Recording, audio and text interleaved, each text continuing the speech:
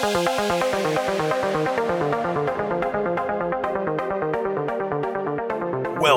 to the Minerals and Royalties Podcast, the home of CEOs and investors in the minerals and royalties space. Hey guys, this is Tim Powell from the Minerals and Royalties Authority. I recently sat down with Chris Atherton, CEO of EnergyNet, to walk through all the major transactions in the non-op and mineral space for 2022. During the episode, Chris and I talk about some of the major trends that emerged throughout the year and walk through all the major deals on a quarter-by-quarter basis with the backdrop of inflation, natural gas prices, and oil prices as they went up and down throughout the year. Let's jump into the episode and hear more of what Chris and I had to say. All right, Chris, good afternoon. Happy New Year. Welcome back on the podcast. Yeah, Happy New Year, Tim. Happy to be here. I'm excited to do this. This is going to be a lot of fun. I haven't done this to date. This is going to be a non-op and minerals look back on 2022 from a transactional perspective. I think both spaces and asset classes are maturing. The ecosystem of buyers are starting to solidify. And so if you went back 7 or 8 years, this would have been a 5-minute podcast. Yeah, I know, definitely. But now there's tons to track. And I think there's some trends that have emerged that are interesting. So I'll kind of kick it over to you. When you look back at last year, you guys have so much deal flow. What kind of comes to mind, general trends when you're looking at non-op and minerals, and some takeaways and kind of headwinds or tailwinds going into 2023? Yeah, certainly. We had a really active year in 2022.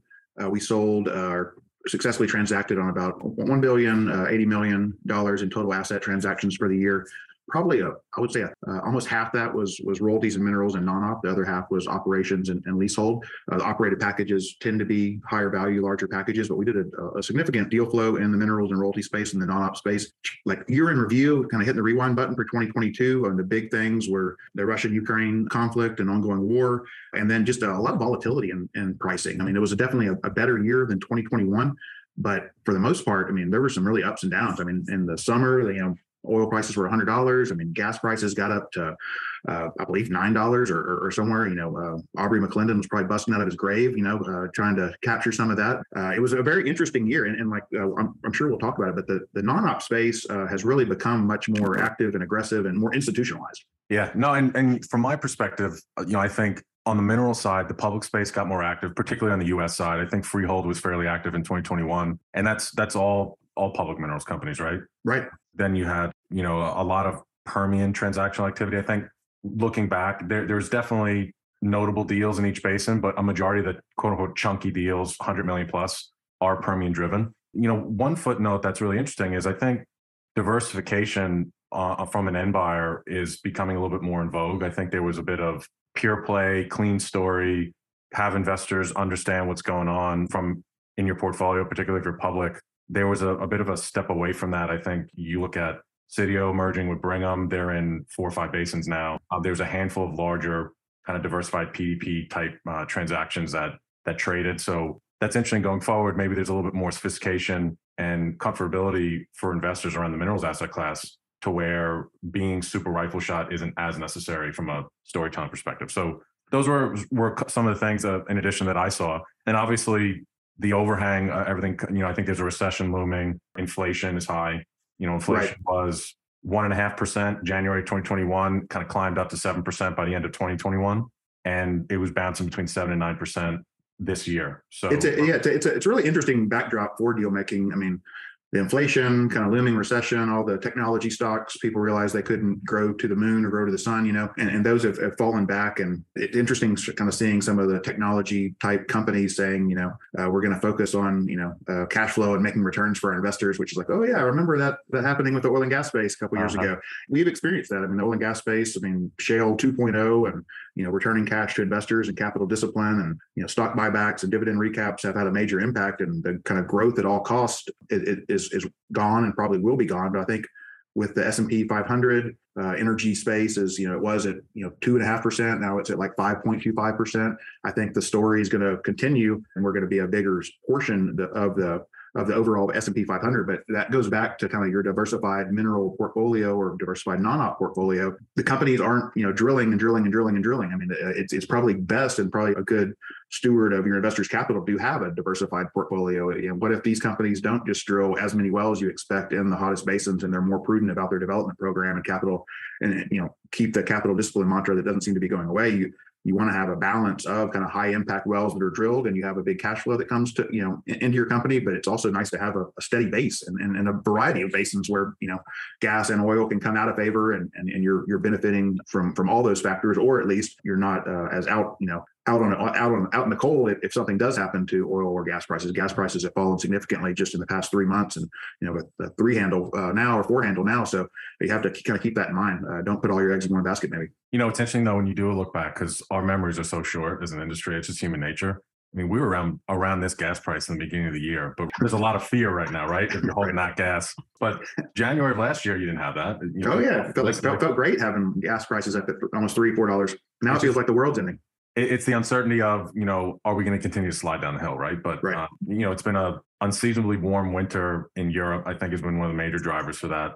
One last point I want to make on inflation, and this goes in, I'm really going to lean on you to provide some insight. You guys have done so many non-op transactions. With inflation being where it is, commercial debt is really not that attractive right now. Right. And in general, the availability for bank debt and borrowing base has been so restricted. Banks have left the space and shrunk their books. So the capital still is needed for drilling, and non-op capital that's attractive. Definitely a little more expensive, but somewhat filled the gap. So a lot of different things that play that are interesting. Hey guys, just wanted to take a quick break from the conversation and ask you to pull up April 10th and 11th in your calendars. If you're available and not already registered, be sure to go to mineralconference.com and get signed up for the Mineral Mark Conference being held at the Post Oak Hotel in Houston, Texas. If you're serious about deal making and investment in the mineral space, then I expect to see you there. Let's jump in. Let's start with the first quarter, and we're just going to kind of go back and forth on some deals. Yeah, certainly. I think what's going to be fun is just going back into the headspace of that month and that quarter, and what were people saying, what was the chatter over the water cooler, and how looking forward and how those things have transpired. But let me set the table. Obviously, Russia invades Ukraine February 24th. So that's a big precedent on really game changer for the chess table. Correct, for natural gas in particular, and the kind of global supply around that for LNG. So that's February 24th. And then inflation kind of hovers between 7.5% and 8.5% from January to March. And then gas prices were $4.38 at the end of January. They were $4.69 at the end of February, and they were $4.90 at the end of March. So it's starting to creep up towards $5. And then oil was 83 in January, $91 in February, and 108 in March. So and going to the moon. All of it's going to the moon now. Yeah, it's going to be 200. And it's funny. Last summer, someone was like, "Man, Timmy, it could be a cold winter. We could see 13, 14 in M in gas." I mean, just you hear it all, right? And no one really knows it all. But anyways, let's so that's the backdrop kind of for that quarter, where oil and gas prices were. I'm going to kick it off in January. So on the theme of kind of diversified minerals being a little bit more in vogue, you had Community Minerals, which is the minerals arm of One Energy Partners. Right. They announced a deal at the end of January, and they acquired Trainer Partners, a private firm out in the New Mexico side of the Permian. And there's also a handful of different counties kind of scattered, mix of conventional and unconventional. Interesting for sure, right? That was through a private landowner. It was not a marketed deal. And I know, talking to Leo Slutsky, that was worked on for quite a while. Yeah. They have a really good ground game and a lot of outreach to direct landowners, and a good program set up. So I'm happy to see them getting some bigger diversified deals under their belt. Yeah, for sure. And then this kind of really kickstarted a tremendous year for, at the time it was Desert Peak, right? And now Sitio. Once you kind of start off the commentary on the Falcon merger and the creation of Sitio, and then I'll kind of riff back. Yeah, no, there's some, Sitio was, Desert Peak, Kimmeridge backed, accumulated and aggregated that portfolio through a series of rather large transactions. I think that they had their eye on going public for quite some time, and merging with Falcon was, I believe, primarily Blackstone, Eagleford mineral position that created Falcon. They went public. So Sitio, essentially buying them or merging and then creating kind of a superpower in the minerals space. I didn't expect it to get as big as it got with them continuing on some other acquisitions. Taking a step back just from that transaction itself, but the mineral space, as and you've talked about on this podcast and in your materials, many times, it's become very institutionalized. A lot of the private equity firms, they have lots of teams or teams that are out there pursuing mineral strategies. And with the publicly traded space, with Viper, with Kimball, Sitio, Falcon, Dorchester, different groups like that, it does create a food chain for this whole ecosystem of royalties and minerals to work. And as you said before, a lot of the family offices want a yield vehicle, and this is a really good yield vehicle. There's been quite a few companies, or there's a lot of companies like that we're going to talk about today that have probably family office investors among the group. But it's going to be interesting to see. Citio's obviously made other acquisitions this year, but like how big can the space get, and will they continue to be a consolidator in the space? But that really kind of set it off, and it really heat up a lot of I think a lot of excitement in the space when you have a fully functioning food chain like this. A little guy like me can go and accumulate assets, and I can sell it up the food chain to a little bit bigger guy, and he may be able to sell a whole company to a publicly traded royalty company. So it creates a very efficient transaction market, a very efficient business to run. Yeah. So I mean, what I found interesting about the creation of Citio and the Falcon merger, I mean, like you said, the Desert Peak team have been trying to go public for a while. Going public in the volatility of COVID and prices going up and down, super hard to find that window. A lot of the rhetoric too was, do we need another public minerals company? A lot of the institutional investors, it was more a conversation around who are we going to take our position out of and to go into this new minerals company. It wasn't like additional capital being allocated. So it's just a challenge, the scale issue. I mean, Falcon, for the most part, was stuck, right? I mean, they public around 400 million market cap and stayed there. They didn't do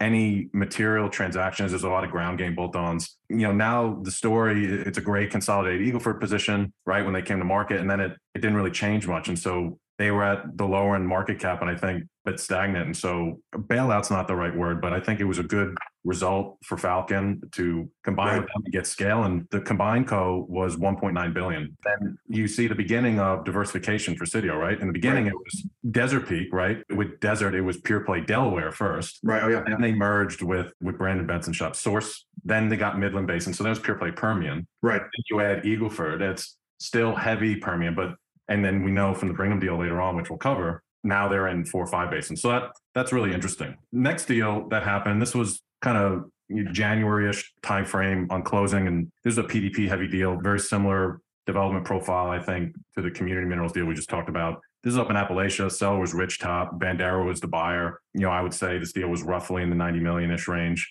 Right. I think what's interesting here, and so Bandera, Chris Transier. Yeah, Chris Transier, Brad Wright, ex-Fortis guys. Yeah, and they're out there. It's good that they're out there. They're continuing to acquire. I think they'll likely continue a lot of focus in Appalachia Basin, which is exciting. And there's been we did, EnergyNet's done quite a few transactions for Stonehill Minerals, who has a lot of Appalachia Basin deals. There's been a lot of buyer interest for this. So it's good to see some of these other basins heating up rather than just, the Permian Basin. Yeah. And, you look at gas prices, $4.38, creeping up to $5 by the end of March. I mean, there's a couple of PDP heavy deals that already transact and close. I know these deals, the negotiations start months before, but you get in the headspace of these sellers to say, hey, this might not be a bad time to get some chips off the table and sell our production heavy assets at commodity prices.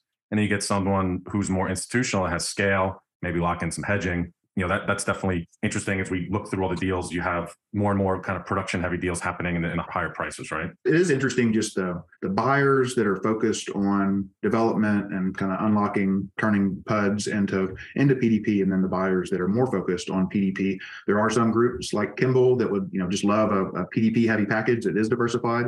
Other groups, along the food chain want to buy something at, X price, and then it be fully developed. But the good thing is that there's an end buyer for that along the way for a very PDP heavy deal, or a deal transaction that has a lot of development left. For sure. Now, come February, interesting deal. Brigham had done their first kind of sizable transaction, the DJ, if you remember, November timeframe with Principal Energy. Right. They then came out and did, wasn't a giant deal, but 32.5 million. It wasn't ground game, right? Because up to this point, Brigham was kind of known as the public that did the ground game in the Permian. $32.5 million Midland Basin deal, but that was with Echo Energy, who had been pretty quiet. If you remember years ago, Long Point and Echo were the ones, the big buyers in both the Permian and the Anadarko. Right.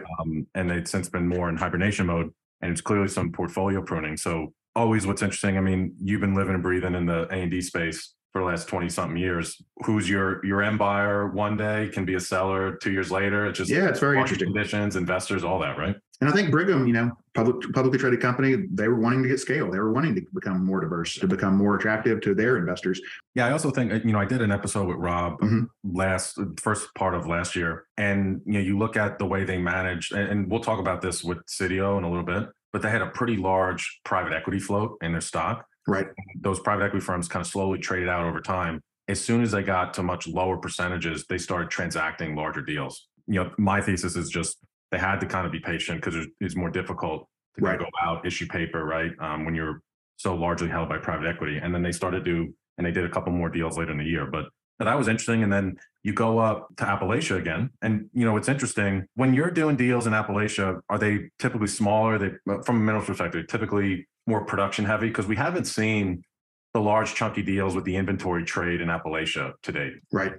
This deal with Bandera was PDP heavy, but this Whitehawk deal that they did with San Jacinto had development profile to it. They ended up taking a fourth of the package that was marketed at a price point of $52.5 million. It was a pretty interesting structure. They had retail capital and they funded it in tranches. Right. I had Daniel Herzon talking about it. But so that I think is significant because that was a deal that was not an override, was not a PDP heavy deal, that was somewhat of scale in Appalachia, but limited takeaway capacity on the midstream side. I think it becomes challenging to do these multi-$100-million deals, right? And San Jacinto was hopefully going to be that one that everyone could use as a benchmark for hopefully other portfolios to follow. But kudos to the Whitehawk team that got creative and were able to get something done. Another on the smaller side, Maven, the old Phillips team out of Shreveport, they exited their Haynesville assets to Providence, who goes by Sierra Energy Royalties.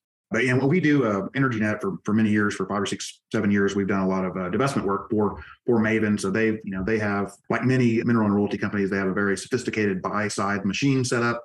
And sometimes they'll use EnergyNet as kind of their sell side machine, where they're creating like a $50 million portfolio, $100 million portfolio here, but some of the assets they're churning through and redeploying that capital again and again, which is it makes a lot of sense for them. No, I think they're really smart. I mean, and you guys, they're utilizing your machine to execute this, but they realize that there's a huge end buyer market with good cost of capital at kind of the 3 million and under market. Yeah, and they are sophisticated. They have a technical team. They engineer things out kind of at its peak cash flow. Right. And let that drip out the door at those lower amounts. Yeah. And then they've had a couple of big portfolio exits, one being with Providence, and then they also did the deal with Andros later in the year, which we can talk about. But I think they're really good at that. I think very sophisticated group and are executing multiple pronged strategy for sure. Now, this one's fun. Do you remember, Nate, all the chatter around the Apache portfolio? Yeah, no, it was very exciting because forget what the monthly cash flow was, but it was just like, I don't know if I've ever seen a mineral deal like this much monthly cash flow or this much net mineral acres in the Delaware Basin. Like, this thing is going to go bonkers, and who is the ultimate buyer for it? And kind of everybody scratching their head. There was a lot of excitement about it, and it was a very unique package that Apache kind of created from their legacy assets. Really, it was just a huge mineral and royalty portfolio all in the Delaware Basin. But that was an exciting deal, and I'm glad Crescent Energy KKR took it down. It's pretty exciting. Yeah, I remember getting a bunch of phone calls, folks kind of doing their diligence. And Tim, in your opinion, how many folks can take down over a $500 million minerals deal? And I was like, over $500 million? Because I wasn't aware when they were calling me. I wasn't aware of the process. Right. And I'm like, no one. There's what deal is out there that's that big? Right. And if there is out there, what kind of process is that? You make one phone call, right? Or two right. But what ended up happening, kind of looking back, it was really at the fund level where a lot of private equity firms participated, and there was alliances on kind of the technical side, folks that had title. There's a lot of really interesting things that play there. And, what I heard through the grapevine, the deal ended up closing for $805 million, which is massive. Right. You look at the Sitio and Brigham merger, which is a monster deal, but purely at the asset level, this is the big deal there's been, right? Yeah, it was pretty monumental at the time, right? That they closed that deal. There's something of scale like that. It was.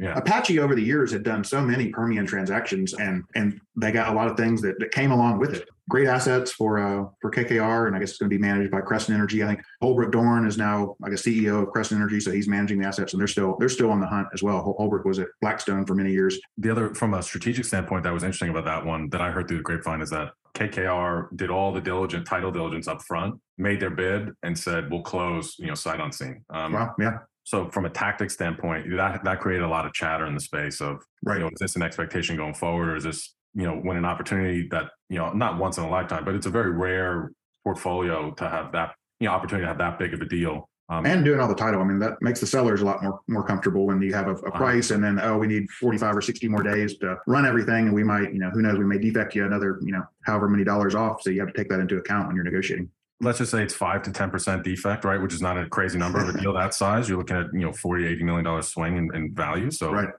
Yeah, for sure. There's a premium on that kind of deal structure for sure. But good stuff. So let's move on to second quarter. So starting with inflation, kind of April, May, and June, we're at 8.5%. We start to creep up to 9%. Gas prices, we're at $6.60 now by the end of April, $8.14 by the end of May. and then it softens a little bit to 770 in June. So pretty bullish gas environment. And then oil stays steady, 102 in April, 109 in May, and 114 in June. So before we kind of kick it off and go deal by deal, I mean, when teams are approaching you and you're looking at signed up mandates, can you go back to really the mindset of sellers at this time, or just in general, how things are shaping up now that we're in a kind of a sustained 3 to 5 month oil window over $100 and a super bullish gas market we hadn't seen, right? We were at EnergyNet and EnergyNet Indigo, just really fortunate kind of this setup, because we'd had some deals teed up. We did a $80 million deal in the Utica, closed around this time. We did a $120 million deal, a NonOp deal in the Williston and Delaware Basin that closed around this deal. We did another Eagle Ford deal that was like a $44 million deal, but it was like the perfect setup. This was a very volatile, 2022 was a volatile year for commodity prices. Sometimes, 1 out of 10 times it works in your favor. 9 out of 10 times it works against you. They wanted this, that they were expecting to sell when it was $80 oil, but now it's $60 a barrel. So now we're not going to transact at all. But in this case, for at least us and the other transactions that, we're going to talk about kind of in this range, a lot of deals got done. And it was, sellers that had really, contacted a group like us or, other investment banks or, decided to sell 3 months earlier or 2 months earlier. And now they were in this really optimal pricing scenario. So it made buyers be more aggressive. I mean, it's just it definitely, when the tape looks like this, like it did in Q2 of 2022, and it just makes it easier for buyers to get deals done and buyers to get approval from their boards or investment committees. And if the seller already basically decided they were going to sell, or if everything lined up, nothing went wrong, they were intended to transact. It just made it a good time for sellers to sell, and the buyers were more aggressive. So that's what we experienced. So we were fortunate how the strip tape fell during that time frame to get some sizable deals done under our EnergyNet Indigo brand. Did you see a lot of retrades happening, or maybe more so on Q3 as you start to go down the slope? But that was a conversation that came up quite a bit at my minerals conference in November on the A&D panel. It did. Definitely in the third and fourth quarter, we saw more stuff, potential retrades, or kind of poking around the edges to see if that was a possibility, just because there was so much volatility. And it just makes it, again, like we mentioned with the title and the KKR Apache deal, we've seen other situations happen like that. But I mean, time kills deals a lot of times. So if you have bids due on one day and it's 2 months later and the deal isn't closed, I mean, you're kind of on thin ice. So anything that you can do to speed the time between the offer was made and the actual closing, or PSA signed with the significant deposit locked in, is helpful. And we always kind of treat that urgency as is key to getting the deals done and making buyer and seller happy. Sure. So let's start digging into the deals. I think relatively quiet April and May, but June, just probably the timing of the closing, but a ton of deals in June, and we'll kind of spend most of the time here on Q2 going through those. But a couple of things to note. So Spicewood, they press release last year a large fundraise. They raised in their fund one with co-investments almost $400 million direct, institutions, amazing, family offices, et cetera. So really, really impressive group, management team to be able to fundraise like that from 2020 to current. No small feat for sure. They've deployed probably $300 million to date of that, and one of those was $100+ million deal in the Delaware, Tilton Capital's Delaware Basin minerals portfolio. They acquired that. And then a group called Covenant Royalties kind of came on to the scene as the ex-Contender Energy Partners Group, largely kind of a ground game aggregator, flipper over the years. They formed a partnership and were sourcing a lot of deal flow for US Energy. Yeah. US Energy was using their retail platform to raise capital for a 1031 strategy, and they were kind of sourcing deals for them and warehousing them. And they, kicked off, they did some deals in the Permian, in Appalachia, and Scoop Stack, Eagle Ford, Haynesville. So I think what's really interesting about a group like Covenant coming in the market in Q2, Q3, doing $30+ million of deals is, someone who has maybe a diversified portfolio down market, or kind of has I would call it like a mismatch portfolio. If you have stuff in Anadarko and the Haynesville, it's hard to find a buyer that's going to do both of those, or right, Appalachia and Anadarko, right? And so they've continued to do deals, have done great, but it's the emergence of a nice new buyer. Kevin Christian and his team did a really good job, and they're nimble. They have the money ready, good closers. So, but yeah, you're right in that they can be a little bit more, or they have been a little bit more open to what they will. I mean, they'll do a deal in the Haynesville and the Anadarko Basin and the Permian and DJ. They're kind of a little bit more opportunistic, if it makes sense. Hey guys, I wanted to take a quick break from the conversation to say thank you to Atherton LLP for sponsoring our Minerals and Royalties podcast. As a leading global energy business advisory firm, Atherton is well positioned to provide world-class technical, financial, and operational capabilities to minerals and royalties companies. Whether it's back office outsourcing, resource and reserve definition, land due diligence and administration, GIS mapping, valuation work, data and system integration, financial reporting, tax advisory, or buy and sell side assistance, Atherton LLP has got you covered. For more information, please visit www.opportune.com. Is your team interested in de-risking their underwriting on minerals acquisitions? What about maximizing the value of your minerals on exits? Source Energy is pioneering energy intelligence to help you stop guessing when, where, and if wells are going to be drilled and completed on your minerals. If you're interested in tracking daily frac crew activity, buying white space before permits are filed, buying permitted acres just before the rigs show up, buying minerals at permit pricing when drilling is in progress, buying DUCs with imminent flush production, or maximizing the value of your permits and DUCs anytime you exit your minerals, then please visit www.sourceenergy.com/minerals or email info@sourceenergy.com for a free demo. I also want to say thank you to Noble Royalties, who's been a leader in the minerals and royalty space since 1997. With the ever-changing landscape of the energy industry, Noble's team urges E&Ps, mineral funds, and private families to rethink how they buy and sell their minerals. Noble's legacy and experience will assist in delivering effective solutions to E&Ps and private owners alike on how to best maximize their mineral ownership in this ever-changing market. If you're interested in having a conversation about what might be the best solution for your company, fund, or family, then please reach out to Chase Morris at cmorris@nobleroyalties.com or Shannon Manor at smanor@nobleroyalties.com. And then you got Granite Ridge goes public, non-op vehicle from a SPAC, and that was primarily the non-op portfolio of Grey Rock. So would love you to break that down a little bit, just given how active you guys have been in the non-op space. Yeah, no, really, really happy for Grey Rock and the formation of Granite Ridge. I mean, the non-op space, I contend that the non-op space has gotten more institutionalized and more financially savvy and more money into it, kind of because the royalty and mineral space has got too competitive.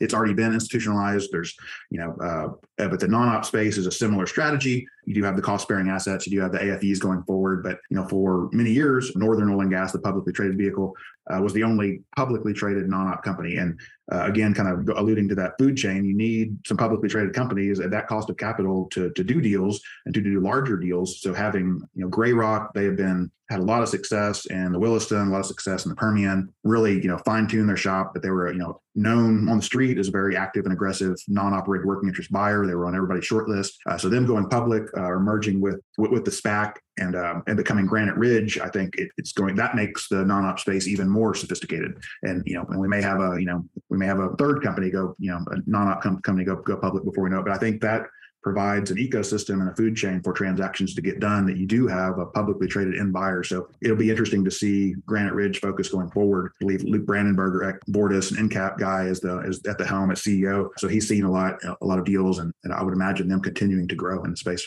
Yeah, I mean, that deal was $1.3 billion in size. So I think it'll be interesting to see what Granite Ridge's role is in the space going forward as a consolidator. They formalized and rang the bell, formalized the de-SPACing process October, November timeframe. Right. So I know they're probably gearing up for an active 2023. So it'll be interesting to see what they do going forward. But yeah, no, I think. And then they'll also be diversified too. I mean, they have a diversified asset base, which is interesting. It just provides them a lot of optionality. No, for sure. And then kind of wrapping up May, or just kind of late Q2, San Jacinto made an acquisition in the DJ Basin from Incline on this amount. So, I think when you look at like the Spicewood Tilden deal, I mean, a lot of the chunkier deals happening in the Permian, but there have been some deals here and there, right? We've mentioned Appalachia in Q1, this one, the DJ, that have started to transact, which is great to see. Now, June was super busy and there was all sorts of deals. Non-op, you start to see the securitization of scale for RISA.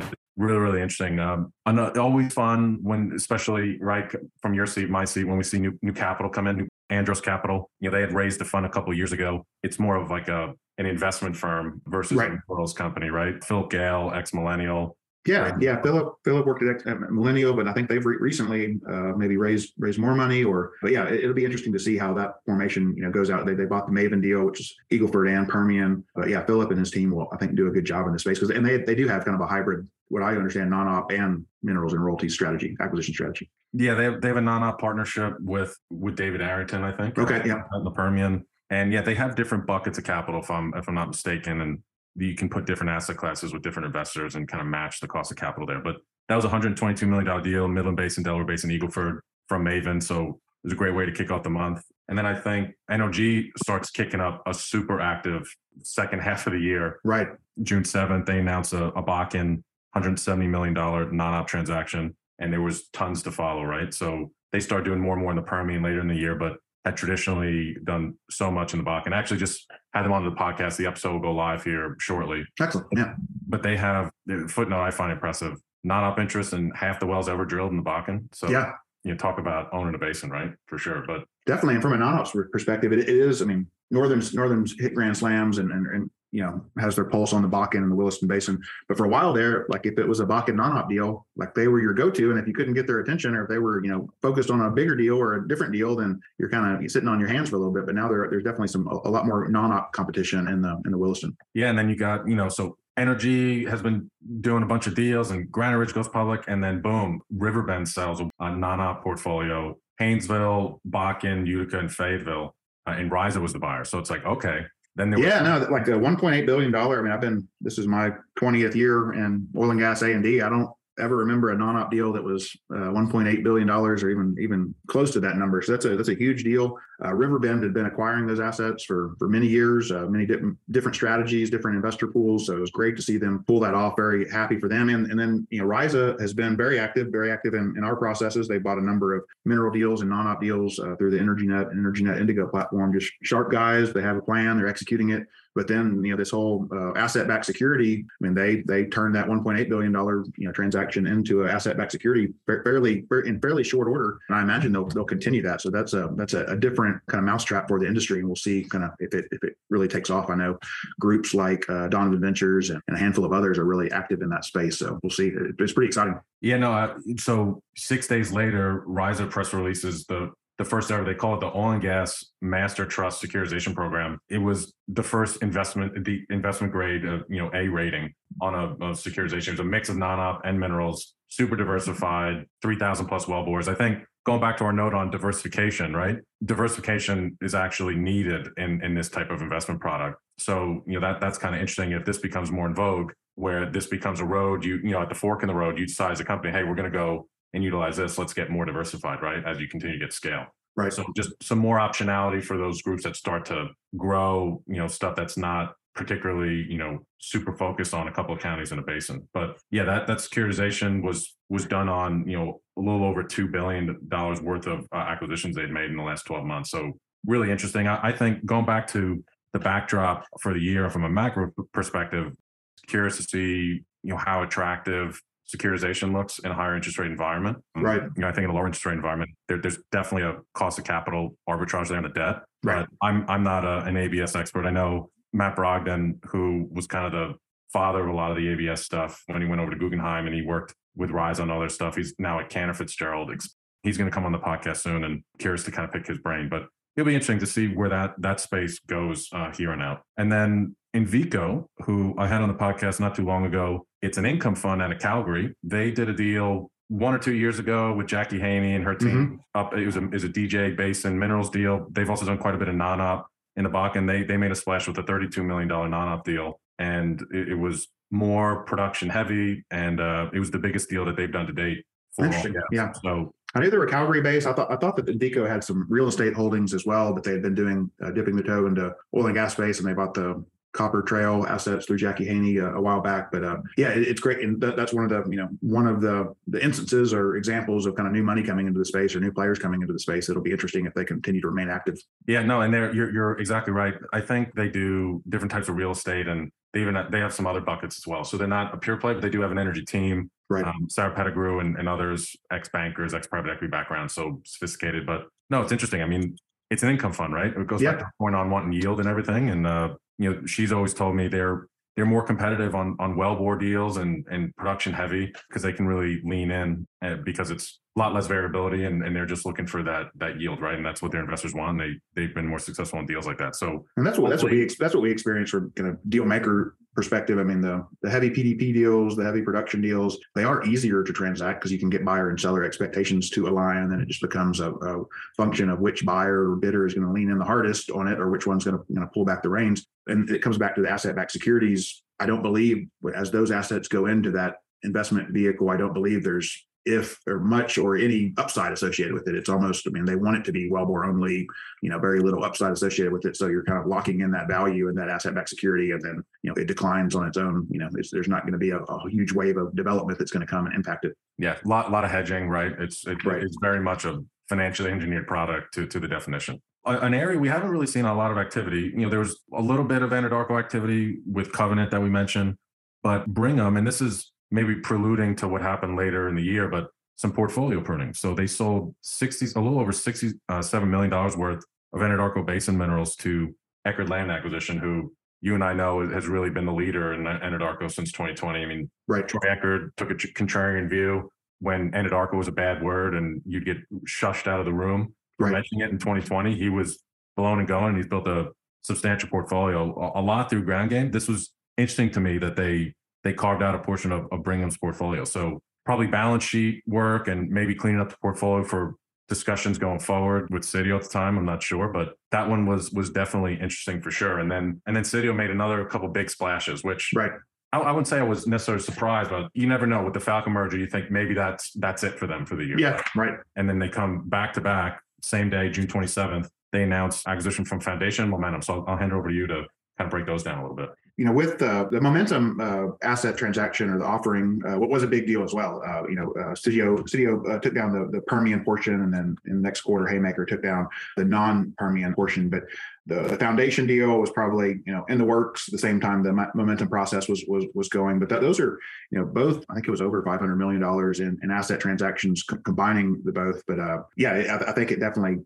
Sitio kind of planted the flag as they're going to be out there, top buyer, a really consolidator in the space. So I think it got everybody's attention that processes going forward. I want Sitio in the mix, in the race to see those. I think it caught a lot of people's attention. Yeah, no, the Foundation deal was $323 million, a little over 19,700 NRAs for anyone looking for comps out there, and then the Momentum deal was $224 million. Okay, yeah. 12,200 NRAs, so about $550 million. Yeah, definitely a statement for sure. Kind of interesting. They step out of the Eagle Ford with the Falcon merger, but then they do two large Permian transactions. So clearly trying to send a message that, hey, we're still a Permian shop. Message changed a little bit with the Brigham deal, but definitely those were exciting deals announced into the summer. And then going into July, Haymaker, who, we all love Carl and had such success after the exit to KRP and hadn't taken down an asset for 2-3 years. And it was great to see him and the team take something, over 100 million. This is kind of back to his old roots, right? Diversification. And right. I think filling in the shoes of some of those diversified publics who haven't been as active. Blackstone hasn't done a deal in a while, and KRP has been more active. The deal they just did with Hatch was Midland only, which was kind of an interesting strategy change for them. But yeah, I think Haymaker steps in. They said in their press release, $100+ million deal. It's North Dakota, it's Montana, it's Louisiana. It's both on the Haynesville, both Texas, Louisiana side. So diversified for sure, but great to see them back in the mix. And then, that kind of, the Haymaker deal bleeds us into July. Let's do a little update and refresher for everyone so we can kind of see where we're at commodity price wise. Gas is $7.28 at the end of July. It bumps up to $8.81 in August and then back down to $7.88 in September. So still pretty strong. We're real strong considering we're at $3, $3.50 right now. So it hit $9 at some point in that window. But yeah, I think if you have nat gas, you're still pretty bullish. I think it was at that time that Darren Zanovich decided, hey, it's time to go to market with my portfolio, right? So everyone with gas assets thinking it's a good time to sell for sure, right? And then inflation starts ticking down a little bit. 8.5% goes to 8.2% in September, but at least flattening out. Yeah, and exactly. And talking to some banks recently, they think it gets sustained at these levels for at least 2-3 more quarters, but the Fed will be under some pressure to lower them in Q4. So we'll see if that thesis starts to play out and interest rates start to go back down. But Freehold, who was extremely active in 2021, comparatively speaking as well, with the other publics in the U.S. really not doing much, they came out and made announcements on their 3 deals of 2022. I'll kick it over to you. These were all press released on July 7th. If you may want to cover some of them, and I'll interject. No, they Freehold in 2021. I want to say that was kind of their first year when everybody was kind of perking up and like, who are these guys from Canada that are getting aggressive and buying all these deals? But I mean, I think it just goes to show they're still very active and still trying to get deals done and willing to lean in on the prices, getting Saxit done in the Midland, Howard County specifically from Cortez, and then I can't recall who the seller was for Eagle Ford, but I remember it happening. But no, I mean, again, like there's Freehold in Canada. There's Franco-Nevada that did quite a few deals a couple years earlier, but they've been kind of quiet as of late.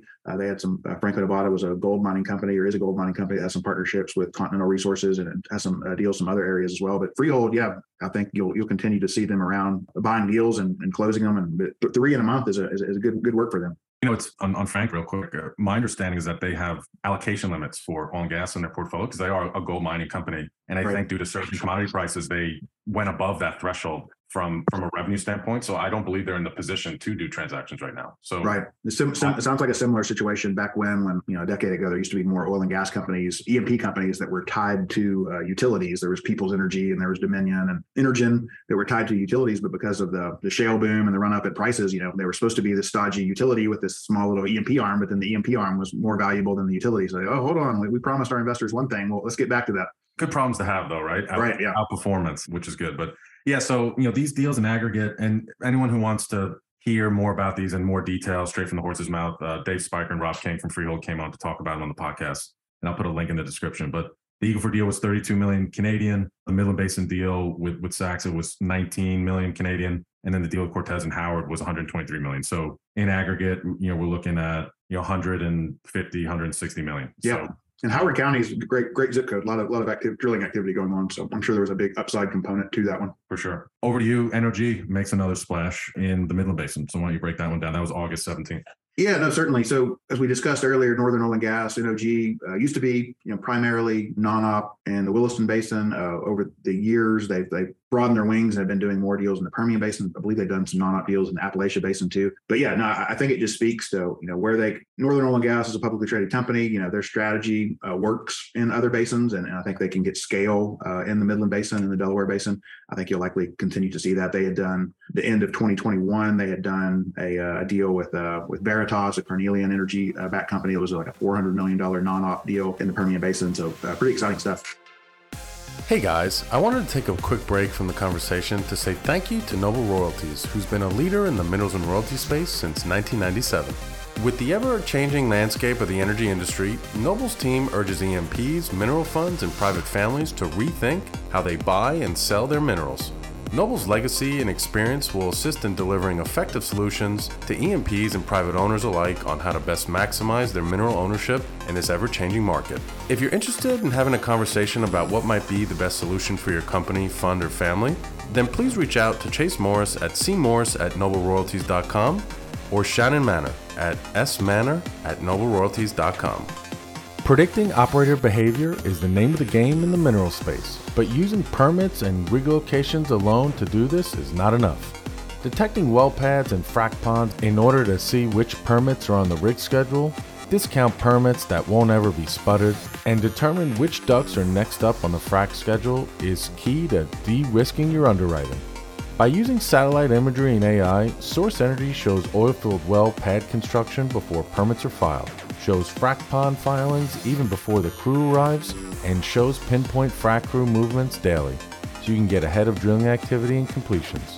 If you're interested in leveraging this technology to revolutionize your ground game, then please feel free to visit www.sourceenergy.com/minerals or email info@sourceenergy.com for a free demo. Need energy industry management experience at your fingertips?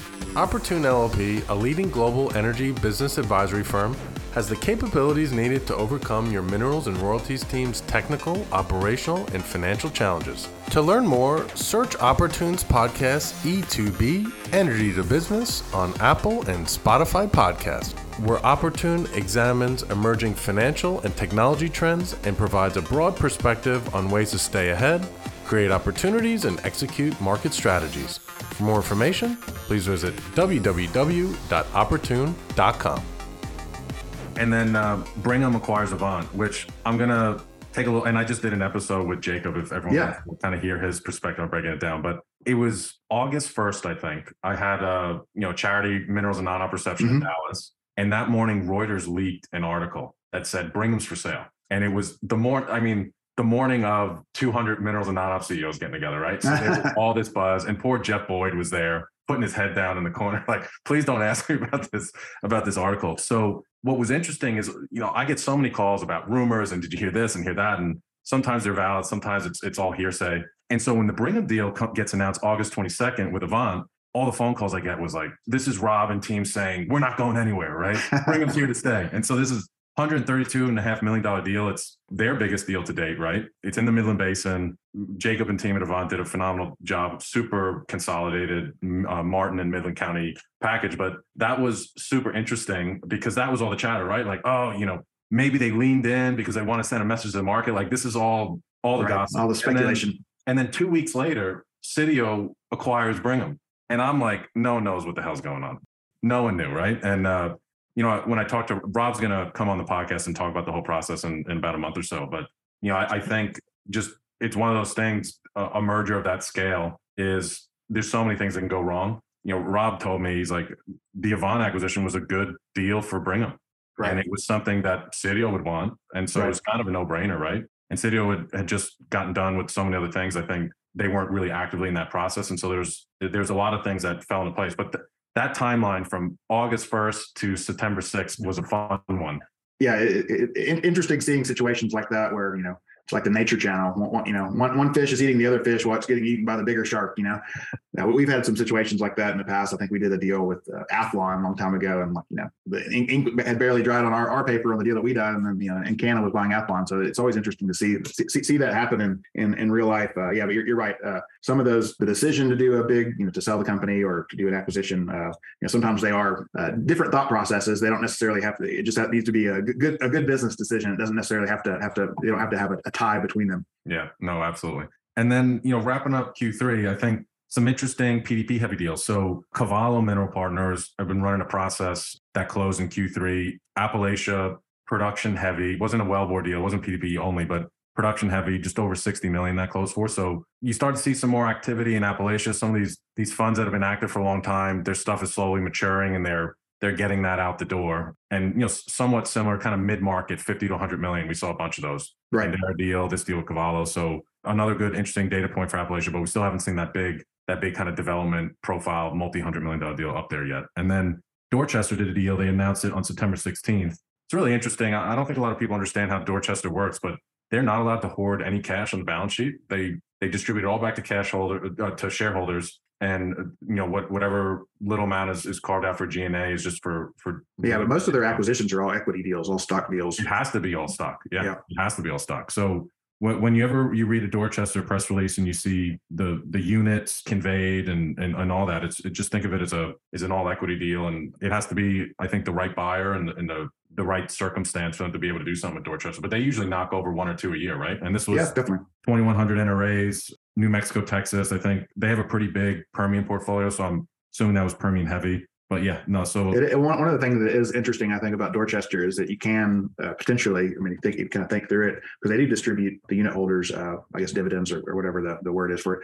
But you could potentially get your X dollars worth of Dorchester shares, and then if it and then the next quarter you get another dividend on top of that because you own those shares during that time frame. So you can get a little bump to your unless you divested them or sold them in the open market. Mm-hmm.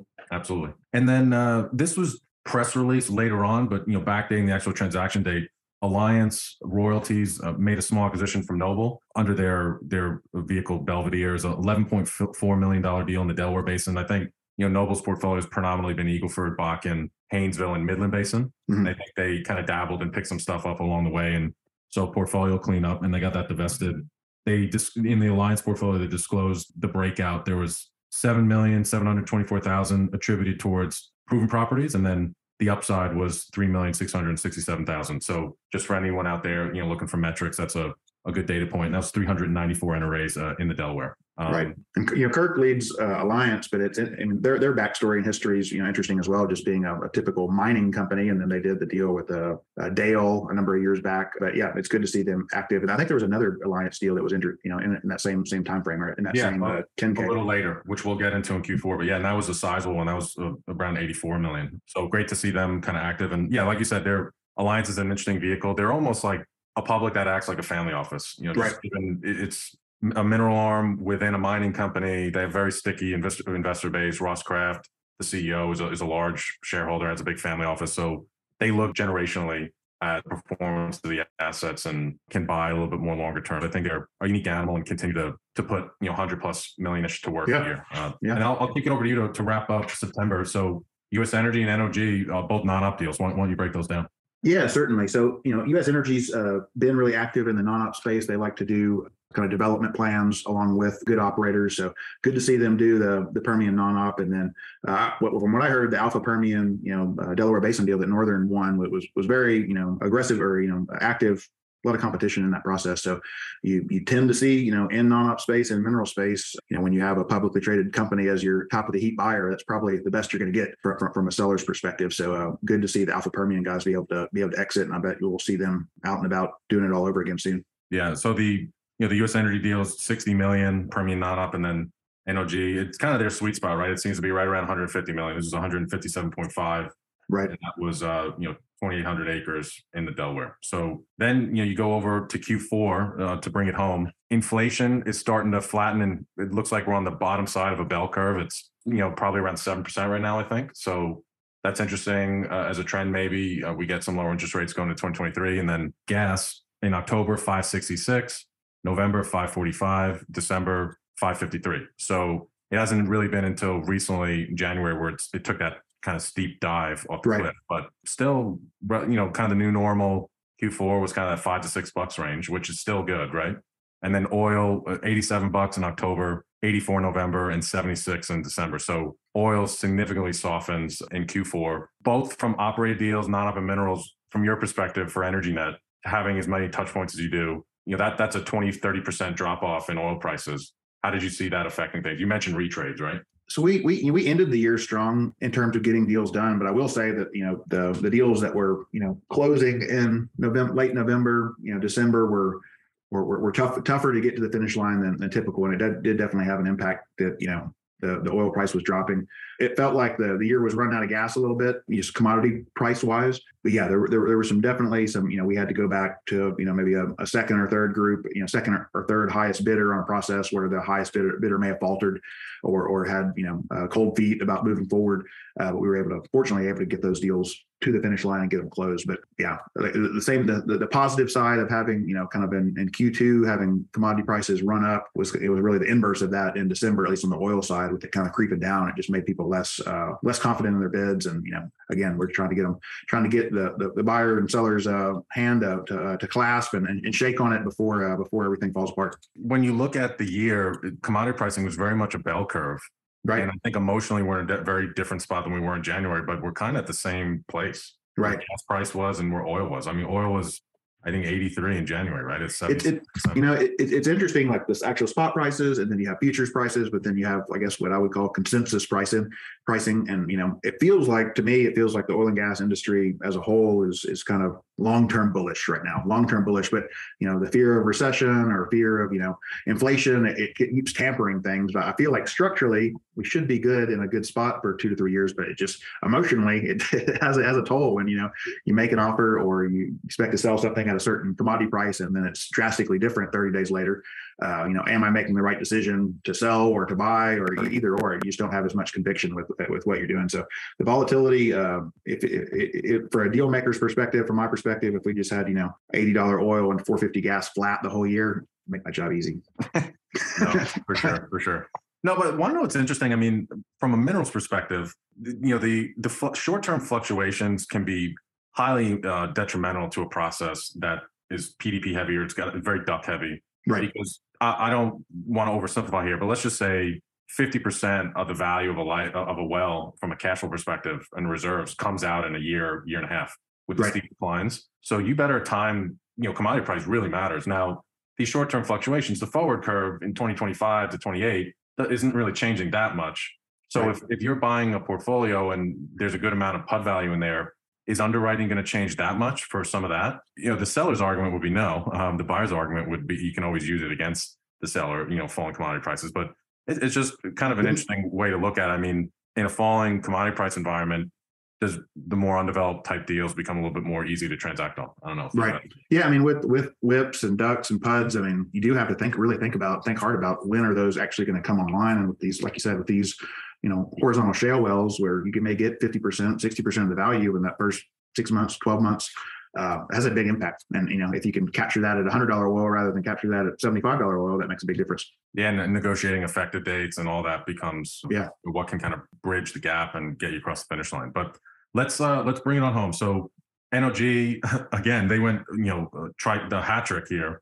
September they did Alpha Permian deal, and then October 11th, another $130 million Delaware Basin deal, undisclosed seller. And then on October 19th, $330 million deal with Midland Petro DC Partners, which is a vehicle of Arrington. So, and that's a lot of development on that deal. That's a somewhat of a departure from Northern's typical deals where they buy a kind of a large PDP with some upside. This is mostly upside. It's like almost a JV type situation. Yeah, we talked about it on the podcast episode. They said that they're starting to gravitate more towards partnership type discussions. I think they've kind of earned the right. They're getting some phone calls and versus having to just go out and do packages. And I think they're getting more comfortable with the Permian as well. I mean, they joked around. They said they were just the guys that everyone hates in a deal process. They look, and they never bid, right? They never bid anything real. And he said, we had to learn.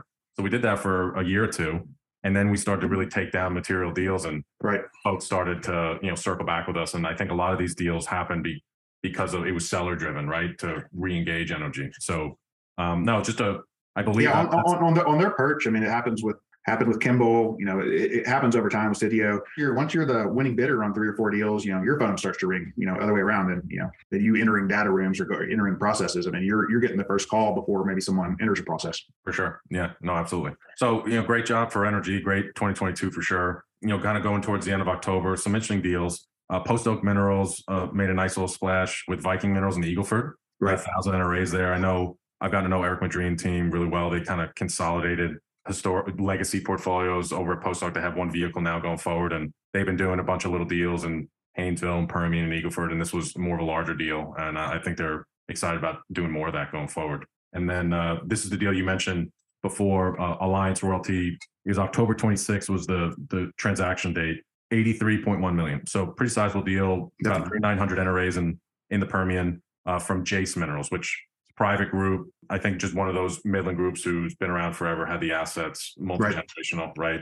A family office in many respects. And then this deal, again, because you don't really see much in the Anadarko Basin these days, but the old Fortis portfolio, right? It was being managed by the Pegasus team, and the Permian stuff got rolled into Cat Minerals. And then there was the Stack stuff that was just being managed, and it tried to go to market a few times, but time wasn't right. And then Kane Anderson, who for all intents and purposes, I thought were just not going to be in the minerals game anymore. They formed Land Run Minerals 5 and acquire the entire Stack position of Fortis and Fortis related entities. And I don't have a disclosed amount for that, but this is a sizable deal and pretty developed from my understanding. I mean, on their website, it had 1,700 wells and 5 rigs on the asset. So not a ton of activity, but a ton of well bores. So it's interesting. Yeah, it's interesting just that I was surprised that Land Run Minerals, or I believe that are associated with 89 Energy, what was Kane Anderson was the buyer of it. And I'd kind of, in my head, I'd kind of forgotten that Fortis Minerals still had that large position in the Anadarko. When it popped up, I was like, oh yeah, that was a huge position. But if you think back on, Kane Anderson, they had the roll up of all of those, Oklahoma Stack Scoop companies that now 89 Energy is managing, but they had a ton of data on all those wells, I bet. Yep. No, for sure. Yeah. And you can leverage all that to get that additional line of sight on an area that doesn't have a ton of rig activity. And so, they have the Devons and the Ovintas and the Marathons, Coterras, Continentals, the major players who I think have kind of figured it out, and they have their well economics, and then any peripheral stuff is probably their private operators, right? In the same umbrella. And I'm not 100% sure, but I think this, kind of going back to the Apache Delaware deal, I think this was more at the fund level, is a different structure, is my gut feel on how to make it work. But nonetheless, great to see a deal of scale like this in the Anadarko. I know there's lots of folks who put together pretty sizable portfolios, whether they want to admit it or not, didn't buy it at the opportune time. Scoop Stack was blowing up and it kind of fell off the cliff. And so as portfolios slowly start to mature, hopefully this is a data point that can be used to get some more exits in 2023 for anyone with. Yeah, I feel like a lot of Scoop Stack. I mean, the E&P kind of operators themselves, a lot of them turned out to be bag holders, but I feel like there was a big minerals and royalties acquisition game going on, and then 2020, 2019, 2020 happened, and a lot of those folks were they had bought minerals that they expected to be developed in a much faster pace than they ultimately were. But once those are developed, it turns into a really nice PDP cash flow and yield asset. Yeah, I think one of the challenges why you don't see private equity and teams rushing back to Anadarko, I think it's just hard to put a lot of money to work. I think the marketed packages space is, for reasons we just talked about, there's a bit of a bid ask there. Yeah.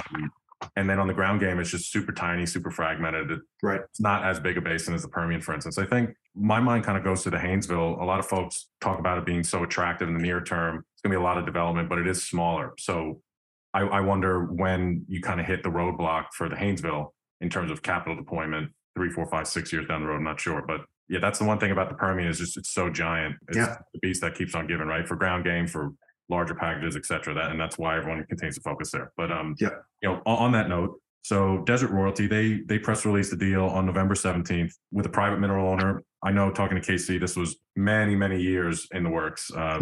A little over 2,900 NRAs, Reeves and Loving County primarily. So great little deal, undisclosed value, but given the NRA count, you can probably use some market comps. It's a pretty sizable deal. And then over Peregrine, Wolf and Josh and team, they didn't disclose the value. They do a handful of these deals throughout the year. I wanted to mention this one in November just because it had 31 properties, but PDP, diversified across multiple basins.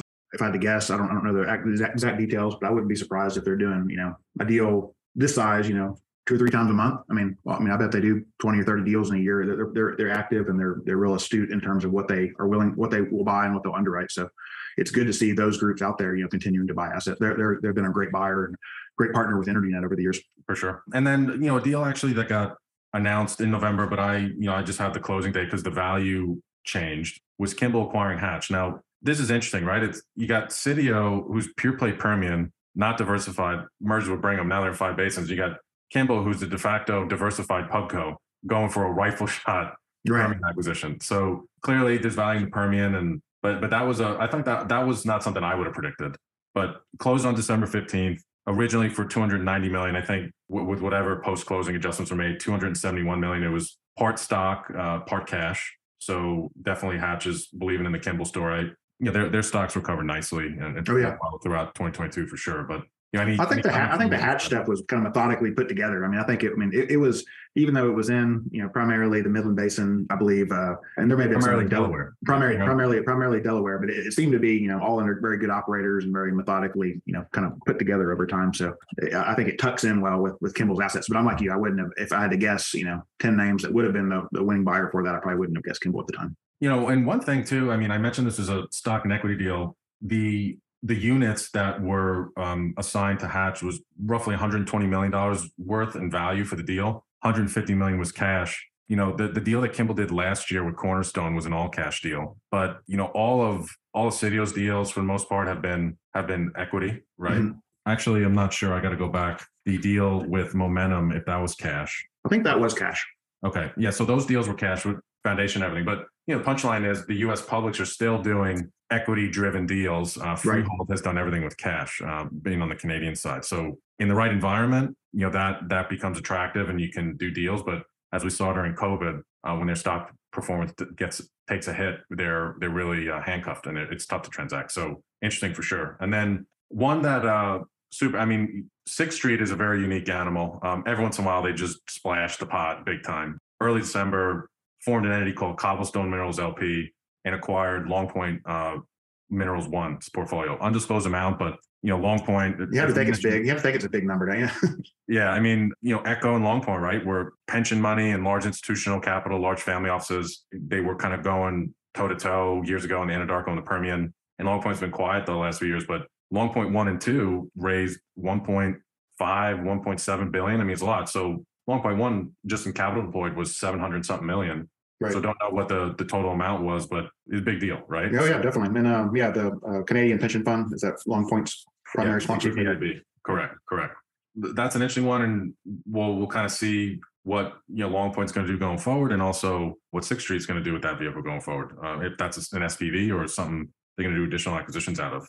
Sixth Street has made some really timely acquisitions. They did the Laredo Energy deal, either Glasscock or Howard County a while back, and but they've made some really good acquisitions over the years. So happy for them. Yeah, and then December, towards the end of December, and we got a new player now in the space, Saxum Capital Partners. It's the RSP Permian team, okay. And they've got some new capital partners. They took a third of Mesa Minerals Partners 2 in the Haynesville down for an undisclosed amount, but great to see, that was a big portfolio. Darren, if everyone remembers, acquired Live Oak's minerals position in Haynesville for $105 million, I think, in June of 2021. So, you fast forward a year with some ground game bolt-ons and everything, and he turned around and really, I think, got some great value for investors out of that. So great result there, and I'm really excited to see Saxum and what they do going forward. I know I had lunch with them the other day. They got some non-op stuff in the Haynesville. They're looking at operated.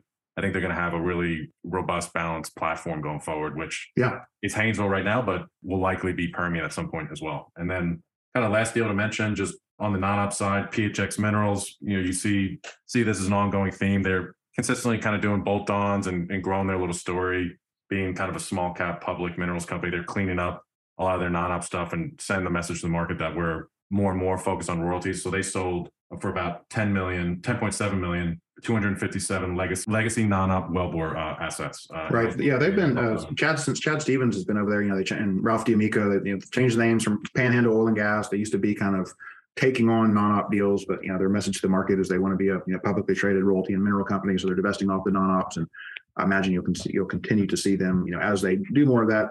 Probably buying bigger and bigger mineral and royalty packages. Yeah, and the kind of a closing comment, which I think is interesting. I mean, you look at PHX, they've done well. I mean, they're bringing public equity cost of capital to the lower part of the space, right? $1 to $10 million deals.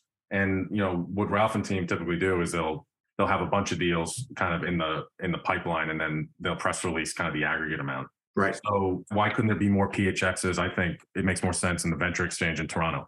If you bring public equity cost of capital into the ecosystem and give these, Chris, this, there's unlimited $1 to $10 million portfolios in minerals that are managed by personal capital, family office capital that would be happy to turn it. And so I think that's a really interesting space for everyone to keep their eye on that I think can grow for sure. Is kind of that junior market by design. But listen, that was fun. Thanks for that was good. Back and forth. Closing comments over to you, and what you're excited about for 2023, what you think is going to happen from a deal perspective, and then I'll chime in as well. No, we're excited about 2023. I mean, selling over $1 billion in 2022. We have a lot of solid quality assets in the pipeline that we'll be launching in January and in Q1 of 2023. Our EnergyNet Indigo platform for higher value deals is really taken off thanks to the support of our really good technical team, Keith Reese and Riley Blight, and then Jonathan Kalkin and Cameron Cooper and Anketa Sinha. The technical work that we're doing, I'm really impressed by. I'm impressed by what they're churning out. We're happy to be getting deals done. We're still trying to increase our number of buyers. So this year we had about 3,000 or so new buyer registrations, but that kind of the new buyers entering the market for the sub $1 million, sub $3 million space that want yield vehicles is very large and sizable, and they can't all write $100 million checks, but writing a $500,000, $1 million check because the Ukraine war looks like it's going to continue or not continue, or this wind is blowing this way. There's a lot of just different kind of behaviors and incentives for buyers to get into the mineral or the oil and gas space in general. And that usually starts for newer investors in the mineral and royalty space, and then they kind of graduate to non-ops. Maybe at some point they want to have their own operating company, but kind of people that want to get direct exposure to oil and gas assets, they typically buy minerals and royalties, non-cost bearing interest. But no, thanks for having me on. This has been great. Always learn something, and you're a wealth of knowledge. I enjoyed it. And I'm really interested to see this next quarter play out with commodity prices, because I think if things can stabilize a little bit on the nat gas side, I think that'll be important. I think if it slides down a little bit, you could have a lot of challenges for anyone with the nat gas portfolio, maybe pull some processes or just try not to do anything rash in the short term. But listen, it was a great year, and we got new players in the space, and others that it's been 9, 12 plus months since our last deal. So it's about that time for them to peak again. So the itch. And then, Sitio is now almost $5 billion. I kind of believe 10 billion is the target. That helps get scale enough for institutional investors to trade in and out. And if that happens to be the magic number, it'd be really exciting to see what the future has in store with them. So a lot of cool things that continue to happen, and the non-op space now as it continues to evolve. So looking forward to 2023. But thanks again, Chris. Enjoyed the friendship and partnership, and we'll be in touch. Okay. Thank you, buddy. Hey guys, thanks for listening to this episode of the podcast. I hope you enjoyed. The Minerals and Royalties podcast is meant for informational purposes only. Tim Powell and the Minerals and Royalties Authority are not promoting any specific securities or investments. nor are they providing any type of investment advice. If you enjoyed the episode, then I encourage you to tune in more and also check out the Minerals and Royalties Authority YouTube channel. Thanks, and see you next time.